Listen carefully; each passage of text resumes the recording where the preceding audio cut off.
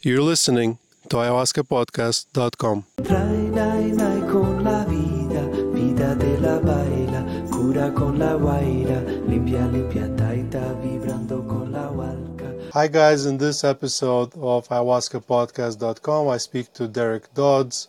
We talk about topics of quitting alcohol, overcoming childhood trauma. Derek gives us some advice on preparation for the retreat and integration. We talk about ayahuasca and entrepreneurship and even ayahuasca and surfing and so much more.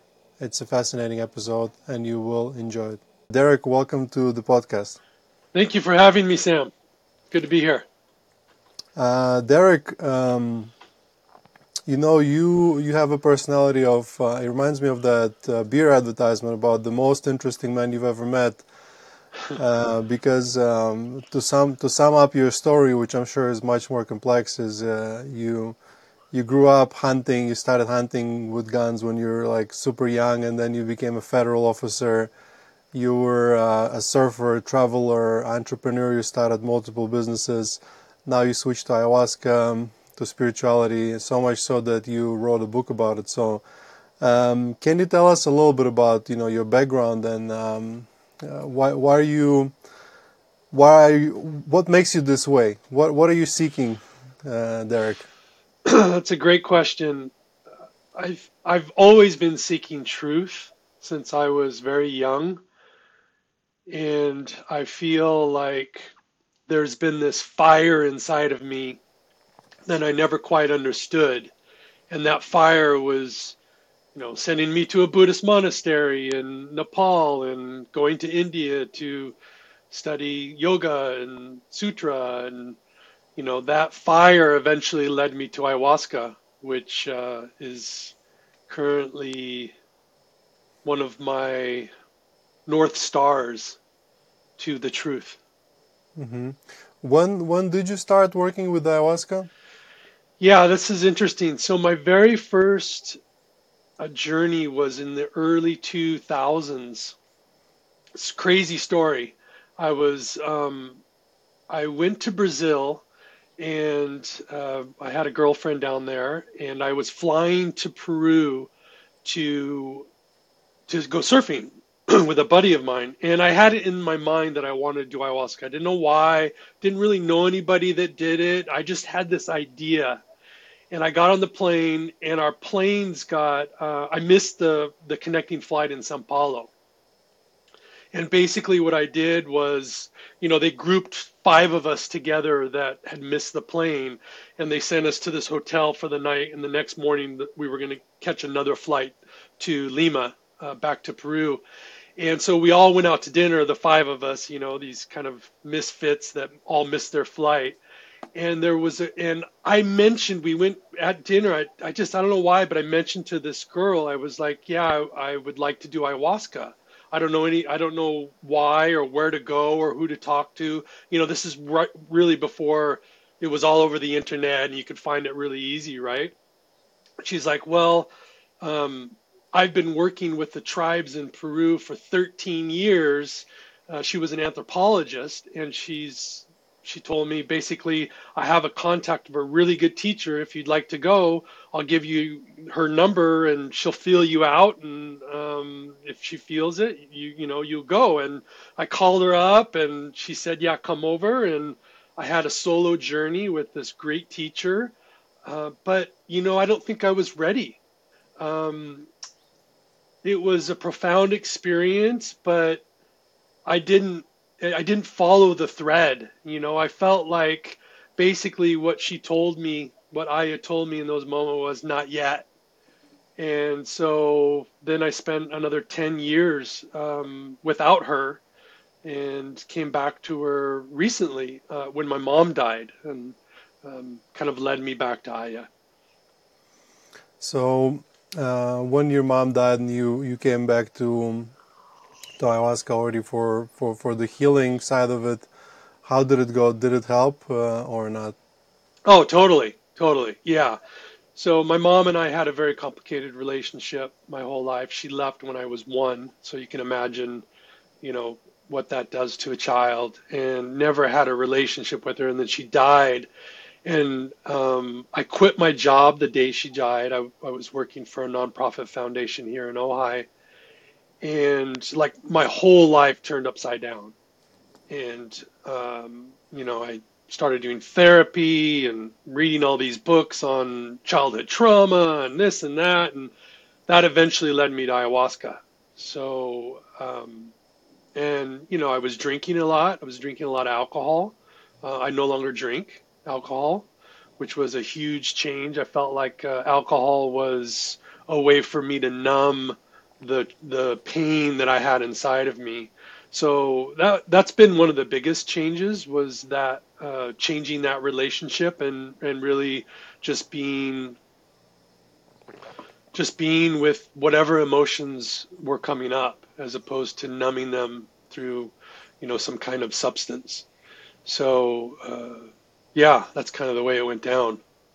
It's interesting that we're somewhat similar. I'm also changed my life from being an engineer to now running an ayahuasca retreat in this podcast, and also did my fair share of traveling and truth seeking.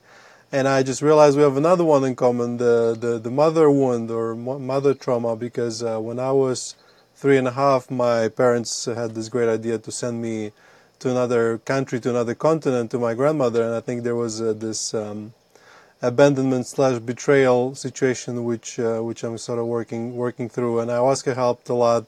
But I'm thinking maybe we are so driven because we're constantly looking for something, and maybe that has some kind of roots in that trauma. Um, you talked about overcoming alcohol addiction, and ayahuasca being a helpful aspect in that. We do have a lot of people that come to the retreat that experience that sometimes as a side effect, meaning they come for something else and then all of a sudden they realize they're not drinking anymore.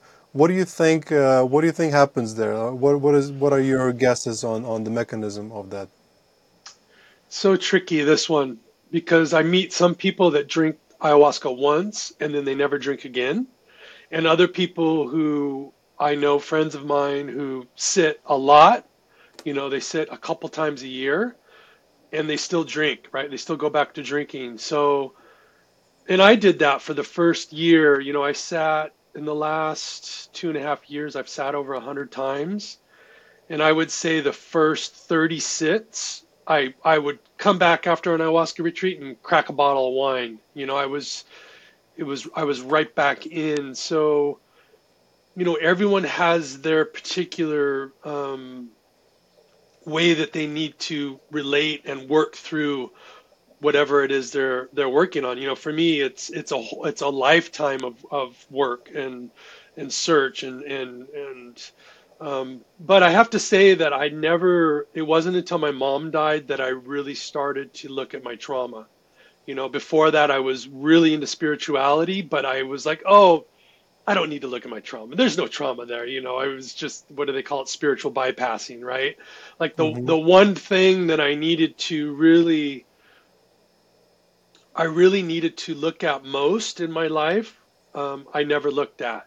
And, of course, the beautiful thing about Aya is it doesn't let you escape the shadows. It doesn't let you escape from the hidden places that you rather not go. In fact, she takes you there a lot. She takes you there pretty directly, And and then I just realized in that journey that, and this is the other interesting thing that I think happens to people that are on this path, is their group of friends start to change, right? Because, if before, all my friends, we'd go out and like drink, like that was our thing.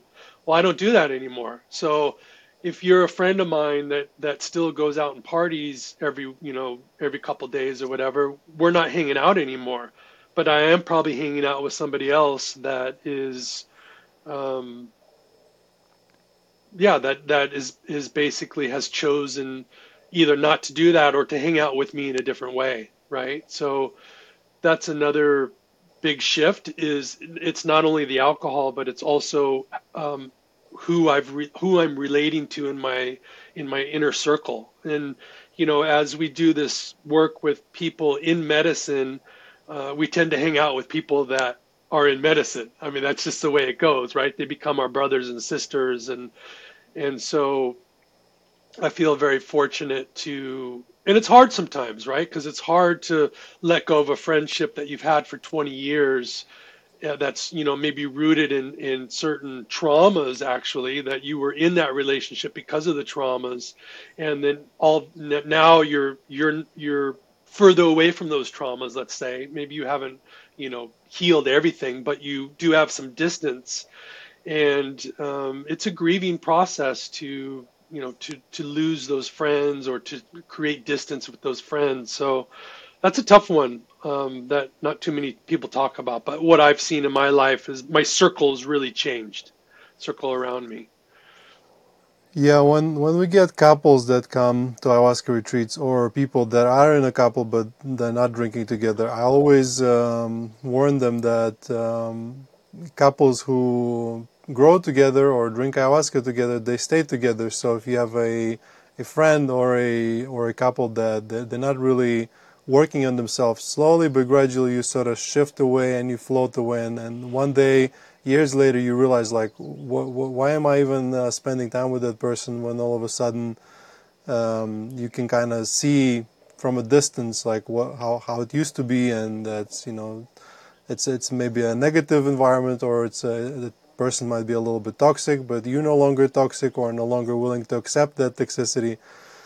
You mentioned that your healing journey with really began when you started accepting that something was wrong. I think it's an important part of it. Like before you start anything, you need to accept that something is wrong, and that's really hard because we create those stories for ourselves about how perfect we are, and yeah, some people hide behind that spirituality when they say, I did that many ceremonies, I did this kinds of medicines, and in reality they're not accepting to go deeper. So for me personally also was a difficult shift to accept that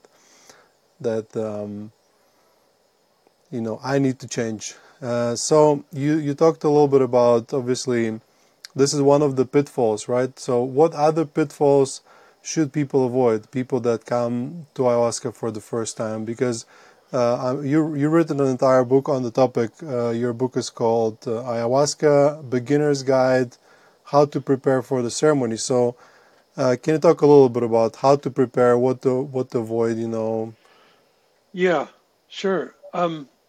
So I think one of the biggest things that I see is that people don't take dieta seriously, right? So I don't know how you set up your retreats, but all the teachers that I've worked with have been very, not strict, but the protocols for dieta have been very clear, right? And the whole, as you know, the whole idea of a dieta is that you're preparing the vessel so that the ayahuasca, when she enters, she doesn't have to fight so hard with the toxicities and all of the things that people normally put in their body.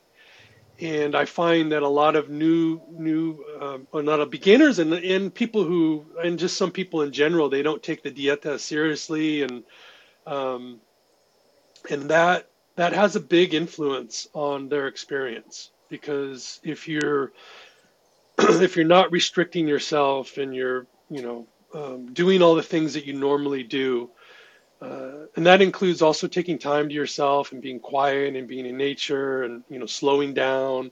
But we are vessels of what we put into our mouth. So and Aya knows that. She feels that when you show up, if you've done a good dieta, then she'll bless you with her beauty. But if you haven't, she'll tear you apart. So dieta is a big one for me. And then, doing a digital detox, like, the day or two before, getting off the internet, getting off social, being quiet, having clear intentions, thinking about your intentions.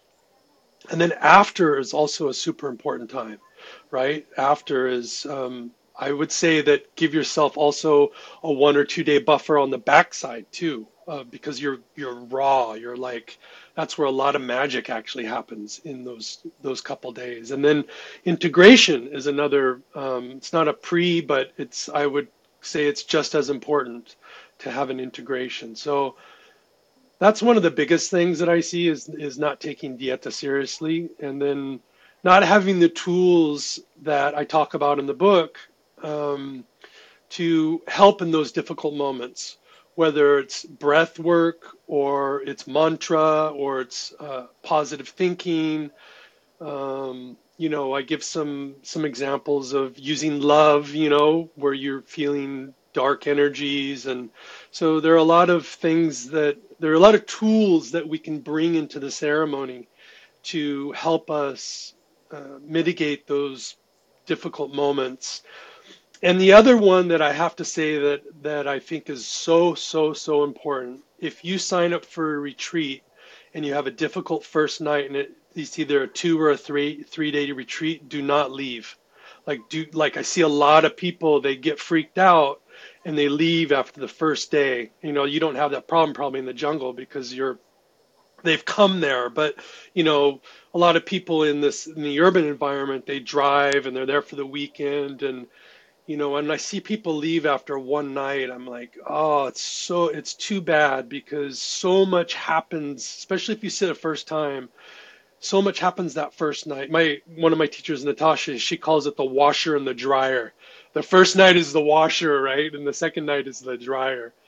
And I feel like if you dedicate yourself to sitting, sit the whole ceremony. Do not leave, no matter how much you feel. And I felt this probably for I would say my first 30 sits, bro. I would be in the sit on the first night, either a 2 or 3 dayer, and I'd be like, man, there's no way I'm doing this tomorrow. I am leaving. It's first thing in the morning. I have to tell my friend, look, he's got to find a ride, somewhere else. And I've felt that many times. But of course, I never did leave. I always woke up and with a resolve and a dedication to keep going.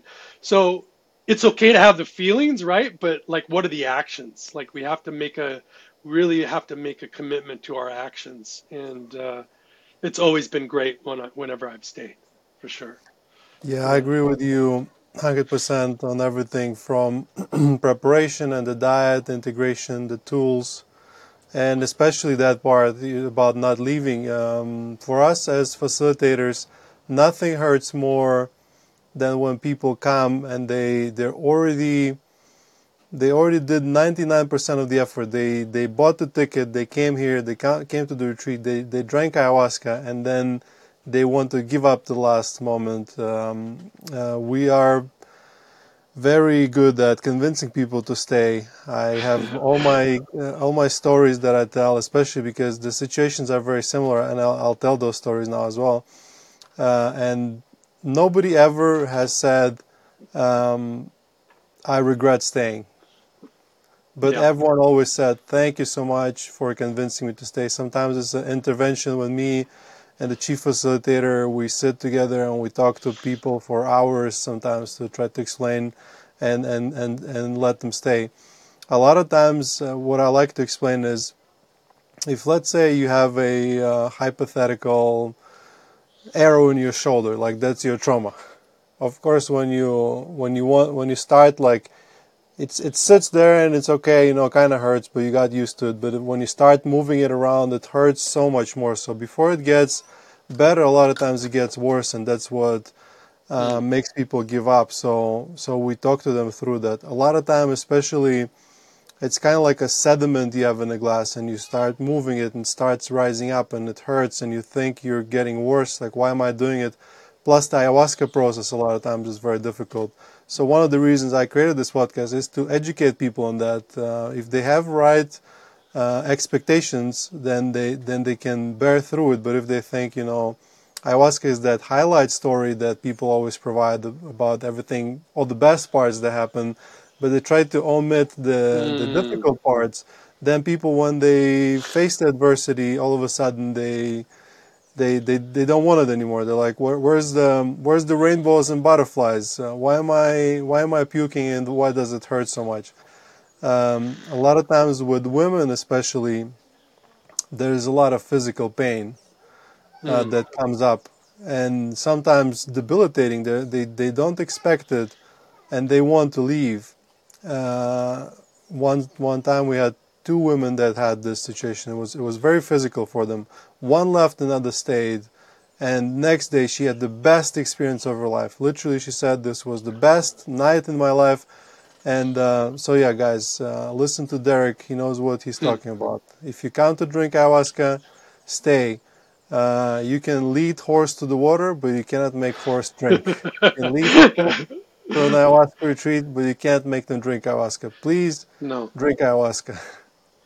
Yeah, and so the other part I would say is another thing my teacher always tells me is during the ceremony, when the second or third cup is being served, if you can crawl to the altar, you can drink. So, Hmm. and I know that you know everyone needs to figure out their own rhythm and their own amount that they drink, and but look, you're in an ayahuasca ceremony, you're probably not going to do this too often, so while you're there, drink as much medicine as you can is what I would say. And a lot of people fear drinking more because they think that whatever, they're going to go deeper into the shadows, or but it's called medicine for a reason, right? So I always remember that when I can only crawl, I still crawl up to the altar for that additional cup. And um, yeah, I think it's important to remember that it's such a great opportunity. And if you fly to Colombia, you're already there. They're serving another cup. Drink the other cup. Like go for it. It's yeah. I just wanted to say that. Yeah, Yeah. it reminded me of that Roman saying, if you want peace, get ready for war. It's like if you want the mental well-being and peace in your life, then you need to go through war at the retreat. It speeds up the process greatly of the suffering, and it gets out of your system quicker. There is another side to what you just described. We have one of our patients, as we like to call them, Naomi. If you're listening, Naomi, she's a great lady, but she's just so ruthless with more ayahuasca. She sometimes we have to carry her to the altar.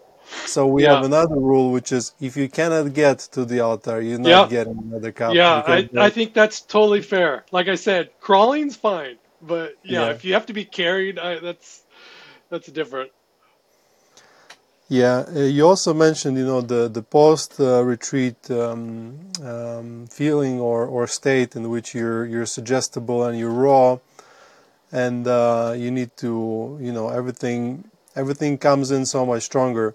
What do you recommend people do with that opening Mm. in their conscious or subconscious?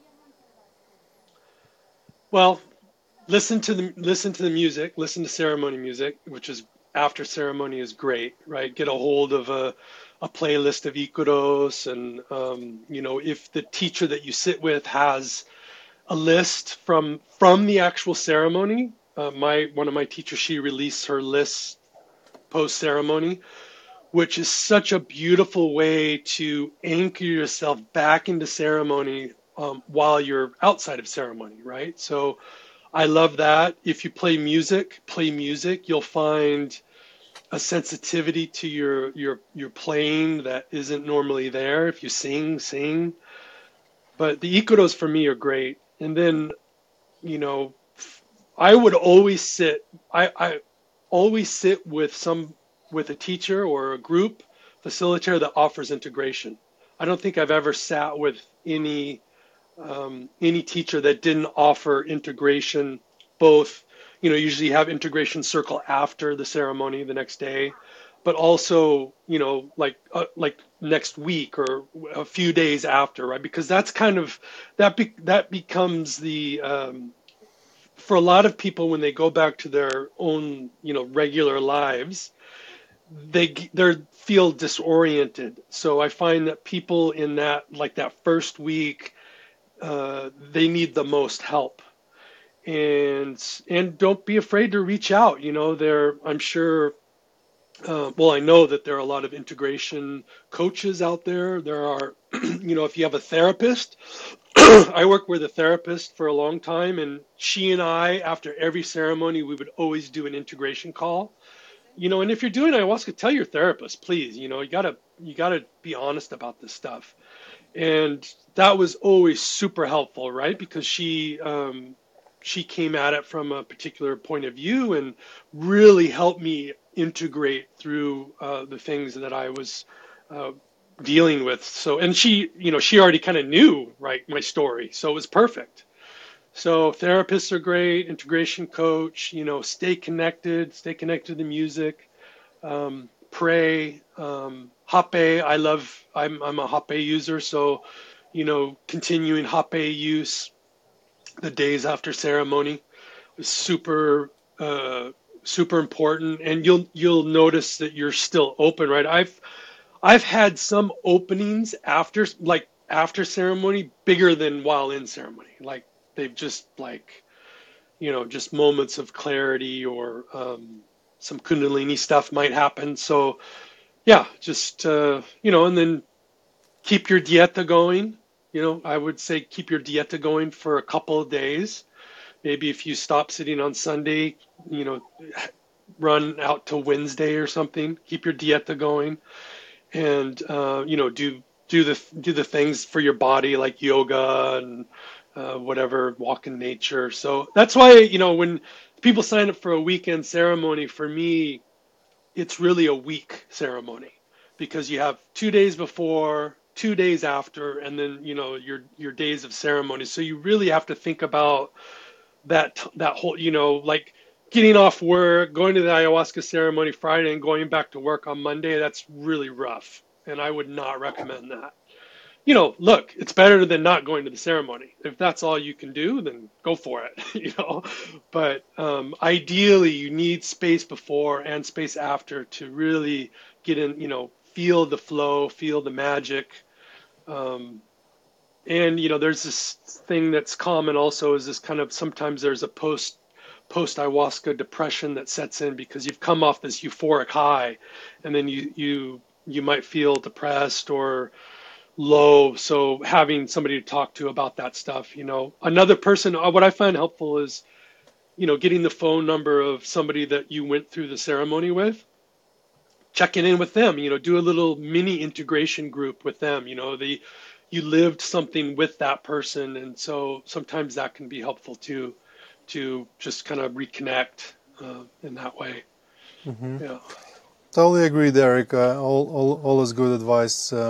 Similar to what I tell to people, including the music and rape as well.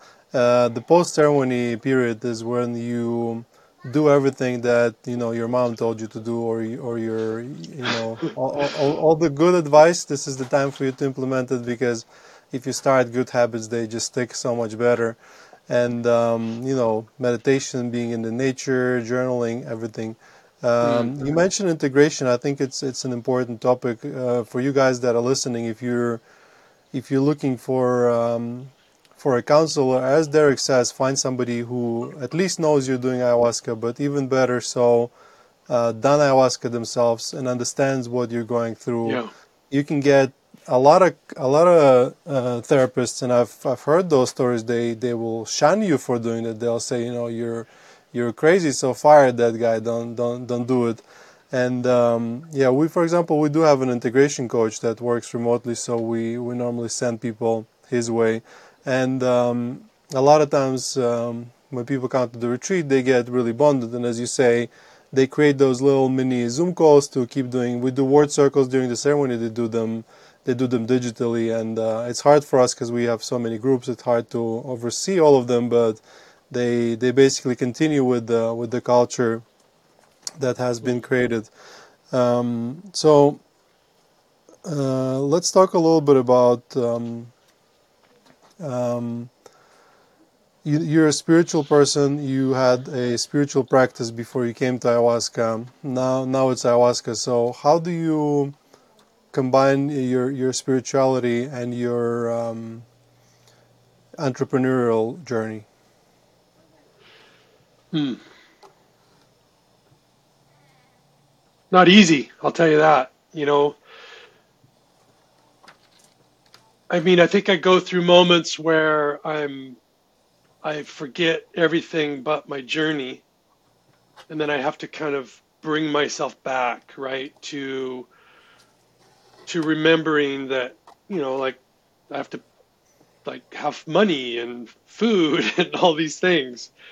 And so that's been a real challenge for me is balancing the two, especially if I just went to the jungle. I went to the Amazon, and I was there a couple of weeks with a tribe, and I came back and I was really disoriented, right? It was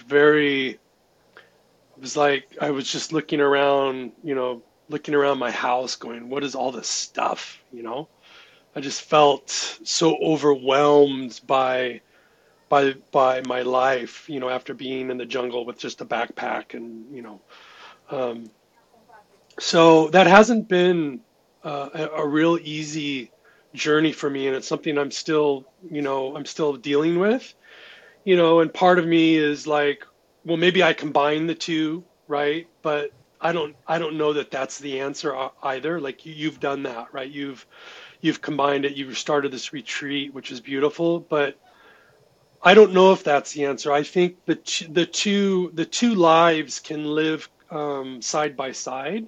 Now, of course, there has to be an alignment. Like, I'm a longtime vegetarian, for example, so I couldn't like be a butcher and then be, have a butcher shop and then be a vegetarian, right? So, like, there has to be some alignment, some coherence between what you're doing and the things you're either learning or studying or feeling. So that's probably the more important thing is there's that coherence.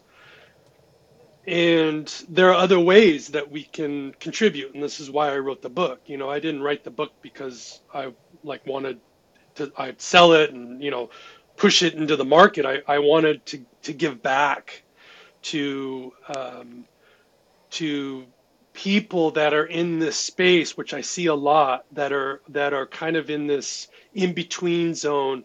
They feel called a little bit, but they're not quite sure.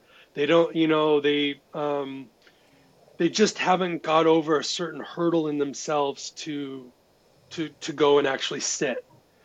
And so I wanted to give them an intellectual feeling that they could have the tools and be prepared to get over that initial fear and sign up. That was the original reason I did it. And the other part, and the reason I use ceremony in the title, is that it is a ceremony.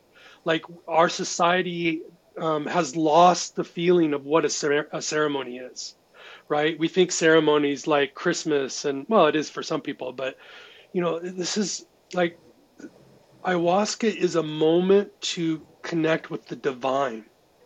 It's a moment to really connect with the sacred spirit, the sacred heart, the sacred energy, the cosmic bliss that is available. And that can show up in a lot of different ways, and it shows up for people differently all the time. But it really is a ceremony, right? It's a moment that you put aside a part of your life and you say, okay, I'm doing this thing, and it's really important. You're not just going to an event, you're not just like going to drink ayahuasca, and it's like that's why I love it so much. I really feel like the ceremonial aspect of ayahuasca is very important, and it's a moment to honor yourself and to honor the things, the mysterious aspects of life that we want to know, that we want to feel, that we want to um, really get closer to. And so, yeah, that's the way I've approached it. Yeah, in our effort as a society to sort of simplify things and also unfortunately so commercialize things, the ceremony was removed. It was one of the first things to be lost, and I'm afraid something similar can happen to ayahuasca. You know, the desire to sort of put it in the pill and just take it and not have the ceremony. But we need ceremony as humans. You know, we grew up as species. You know, sitting up around the fire, and it's a ceremony in itself. What you talk about, I really vibe with. You know, the how difficult it is to combine entrepreneurship and spiritual work, because it's kind of like they're very opposite energies. It's like when you create a business and you need to pay money, money comes in, money comes out, and you're building something, and the stress, and it's like the opposite of is the ceremony. Mm. You calm down, you relax, you don't think about money. It's if you ever tried talking to ayahuasca about money, which I tried a couple Hmm. times, when money was a problem, it just told me, "Don't worry about it. Don't worry Yeah. about it. It's not important. The money will come. Like, don't worry about it." So um, Mm. it's an interesting thing. Like in my personal work here at the retreat, I try to, for example, take care of the money in the beginning, and then not talk about money for the entire length of the retreat. Just like because it's a very different energy. Like Yeah.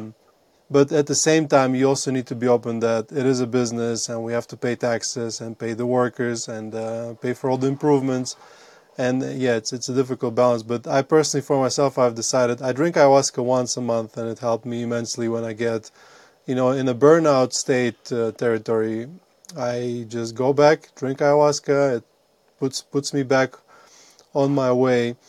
And I've also had help from ayahuasca, because it was from ayahuasca itself that I got the message that I need to work with the medicine, which Mm. led me to finding a retreat. So, in your own experience with working with plant medicines, did you notice it being a help, or maybe get some ideas or some specific push to guide your business or your businesses in a specific direction? Yeah. Um, all of the above. For me, it really released creativity, and so I painted a lot as a kid, and so that came back, and but also the creativity for business, right? So um, interesting how like first it came back through painting and drawing, and then it kind of worked its way into the entrepreneurial side of my life, and like was redesigning stuff, and so for sure it has helped me in that aspect, and it's also helped me. This has been more recent after the jungle. I've been more focused.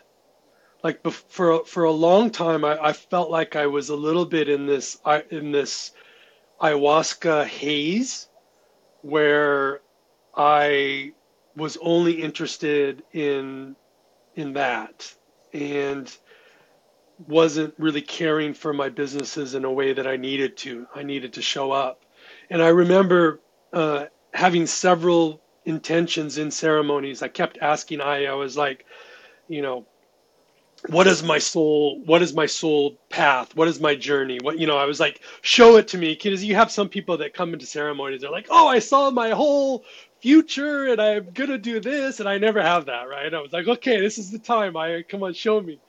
And what she has shown me over and over when I ask that question is she says, lead your life from your heart.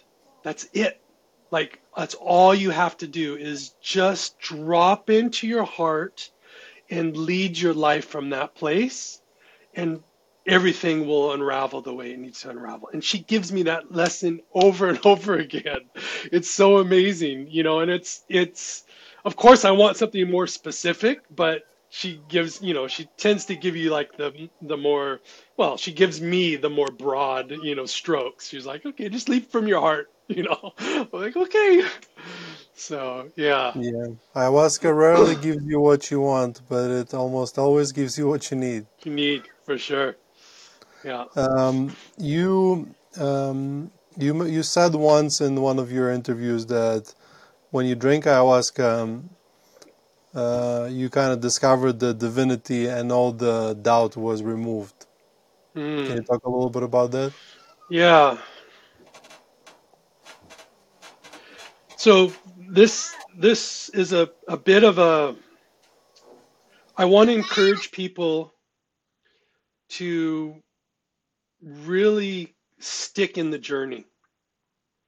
I hear a lot of people say that they drank once or twice or three times and like they're done.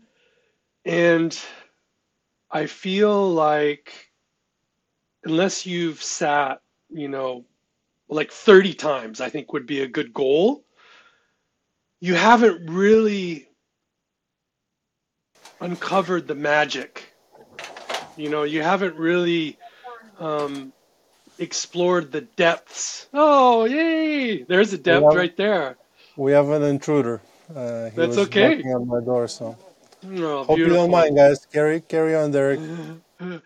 Yeah. S- uh,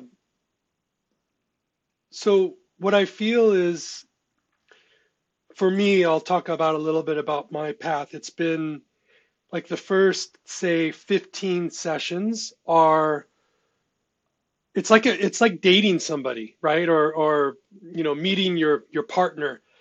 Like you got to get to know them. Like you go in and you get to know who they are, they get to know you, and you're hanging out with them, you know. And then like 15 through, I don't know, 25 or 30, you're starting to, for me, is that's when I really went, the trauma was really revealed. So I got to know her in the beginning, and then as soon as I was also comfortable with her and she was comfortable with me, then we really worked on the trauma, right? We just went for it. And then after that, maybe 30 or 35 sits, I started to feel a different energy when I sat. I felt I wasn't getting to know her. She wasn't getting to know me. I wasn't, I was no longer, there was no vomiting happening. I wasn't purging. I was connected to the Ikaros in a new way. I was connected to the prayers. I was connected to the energies in the room, however they were showing up. And I felt like, this is where I sit now when I sit. The ceremony is a prayer. The whole ceremony is a chance for me to pray through the songs, through my breath, through my body. Like it's a moment to really be in connection with the divine. And so that's been my kind of the evolution of my journey. And getting to that place was not easy, and it took a lot of sits and it took dedication and work. But I've never felt more connected to something mystical and mysterious in my whole life. And I've spent my whole life kind of searching or working in different modalities and different traditions. I worked for the Krishnamurti Foundation for 16 years, so I was like, in this spiritual organization for a long, long, long time. And ayahuasca brought me a connection that I never had in all that other work, all that. A lot of it was very intellectual, like so it brought something. It brought something into my heart and opened something that allowed me to connect in a new way that never knew how to get to that place, right? I never imagined how to get to that place. And so yeah, and I still don't know what it is, right? I still don't know, like I don't understand it. Um I can feel it sometimes, and there are times I feel super disconnected. And this is where, like you said, when I'm starting to feel disconnected, I do a mushroom journey or I do ayahuasca journey. I also sit once a month, which I think is a really good cadence. Once a month is a beautiful, beautiful way to stay connected, but also give enough room for integration, right? So you're not just stacking on top of each other. You're giving some room, sometime every 2 months. So yeah, it's this dance, right? Where I'm getting close, then I feel disconnected, then I go back, and I'm actually doing this course right now with the the podcaster, the Emerald. I don't know if you've heard the Emerald. If you haven't, you should really listen. It's an amazing podcast. And we're doing a year-long course on the mystic and being connected to the animate spirit. And so it's just fun to be in this space where we're talking about, ceremony and offering and devotion, right? These are all words that I was very allergic to for a long time. And so I'm starting to get to know that side of spirituality, which in the past I've always approached it with a very kind of intellectual mind, right? Um, yeah. Yeah. Yeah, that makes total sense. And yeah, describing your psychedelic experience or your psychedelic work is very difficult. It's like our language lacks words to describe it, and the journey and the way it goes up and down reminded me of waves. And I can't talk to you without mentioning waves because you're mostly known for your surfing and for your businesses associated with surfing. The question that I had when I was preparing for this podcast is when you think about nature and ayahuasca and Pachamama, mostly you imagine like a jungle or a mountain, but you spend most of your time in the sea, in the waves, surfing. You surf every day. Um, and I don't really have that connection to the ocean. So Hmm. how is that, and how does it tie into your spiritual journey? Yeah. I think the ocean saved my life. Like I told you a little bit about my childhood.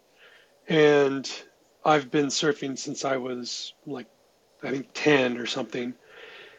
I was brought up by my grandparents, actually, like you. And like the ocean, so the ocean has always been in my life. It's always been this anchor. And much like my journey with ayahuasca, my journey with the ocean has changed, right? My journey with surfing has changed. And what I know is that really the ocean and surfing have probably saved my life, right? It saved me from exploring other modalities to treat my trauma. So in many ways, when I go surfing, I have this euphoria. I feel like it's amazing, right? You're like moving with the energy of the ocean. Like what a incredible way to spend a day or an hour or a lifetime. So I have so much gratitude to the ocean and to my introduction to surfing and my commitment and connection to surfing. And yeah, I could talk hours about that, but I think what is important for everyone is that they have some relationship with nature, whatever that is, whether it's a mountain, the jungle, the garden, your garden, for example. And so I've always had this deep connection with nature through surfing that uh, has taught me so many things, right? I mean, it's much like ayahuasca, right? You're surfing and you're with your friend, and there's a protocol in surfing where one person always, person in position, it's their wave. Sometimes you take the wave even though it's not your position from your friend, right? So you see your ego, you see your selfishness, you see your aggression. So all of life is revealed to you in these moments of surfing. You're out there on a really big day. You see your fear, right? So all of life, it's like this constant teacher has been with me for so long, and both punishing me and giving me beautiful insights into myself and into the world, and not to mention all the places I've traveled all over the world, and I've surfed, some of the best waves usually with community, right, with friends, which is such a gift. And yeah, like mixing the two is like ayahuasca and surfing is it goes hand in hand, and I don't know a lot of surfers that do Aya, but the ones that I do, I really connect with, I like, oh, okay, Hmm. you get it, um, I yeah, believe surfing can be a form of integration as well. that's beautiful. I love that. You're right. Yeah, and sometimes I'll actually surf during ayahuasca weekend because I sit here in Santa Barbara and like I'll after Saturday after the Friday night I'll go surf and then go back for the Sunday night, and that's Hmm. amazing. Like surfing in the between glow of Aya and the ceremony. I always felt, and I haven't seen this, I always felt like a surfing Aya retreat would be awesome. Right? Even for people that don't surf, just getting into the ocean between ceremonies or after ceremony would be a beautiful, or in a river too. I mean, we did that in the Amazon. We got into the river, but the It's a great ocean has idea. something different. Yeah, It's a great. Let's do it, Derek. maybe We have maybe ayahuasca. You have servings. You retreat have number surfing. two. Yeah. Yeah. If I I know if I there's open a second location, I would probably go to the beach. yeah Yeah. there's There's good something surfing in about that. Colombia actually. There's actually really good surfing. Yeah, Okay. Let's throw it out there in the universe, and if it has to happen, it will happen. I love it. It was a fascinating conversation. I really liked. I enjoyed it. And I think we brought up some topics that can benefit our listeners who are sort of trying to navigate their path in this ayahuasca world. Derek, where can people find you, learn more about you, or find your Yeah, books, for example? yeah. If you go to my website, which is my name, Derek Dodds, DODDS.com, then my Instagram page is there, and then I write about an article a month. So I wrote about my journey to the jungle, and there's a great article on Hape there if you're starting out with Hape, and I write about some of my teachers, some of my guides like Ganesh or Hanuman, really connected to the Indian lineage. I also went to Egypt last year, and so I write a little bit about my connection to Ra and Osiris, and that could be another fun conversation. But yeah, Yeah, definitely, because on ayahuasca sometimes I see pyramids and a very Egyptian style theme. I don't know where it is yet to be explored. Guys, check out Derek's website, check out his book. I'm sure it's a good summary for the beginners. And Derek, thank you so much for coming and sharing with us tonight. Guys, you've been listening to ayahuascapodcast.com. As always, with you, host Sam Believe, and I will see you in the next episode. thank you, Sam. Appreciate the interview. Guys, I hope you enjoyed this episode. If you like our podcast and would like to support us and Psychedelic Revolution at large, please follow us and leave a like whenever you're listening to this podcast. Nothing in this podcast is medical advice. It's intended for educational purposes only. Trae nai nai con la vida, vida de la baila, cura con la guaira, limpia limpia taita vibrando.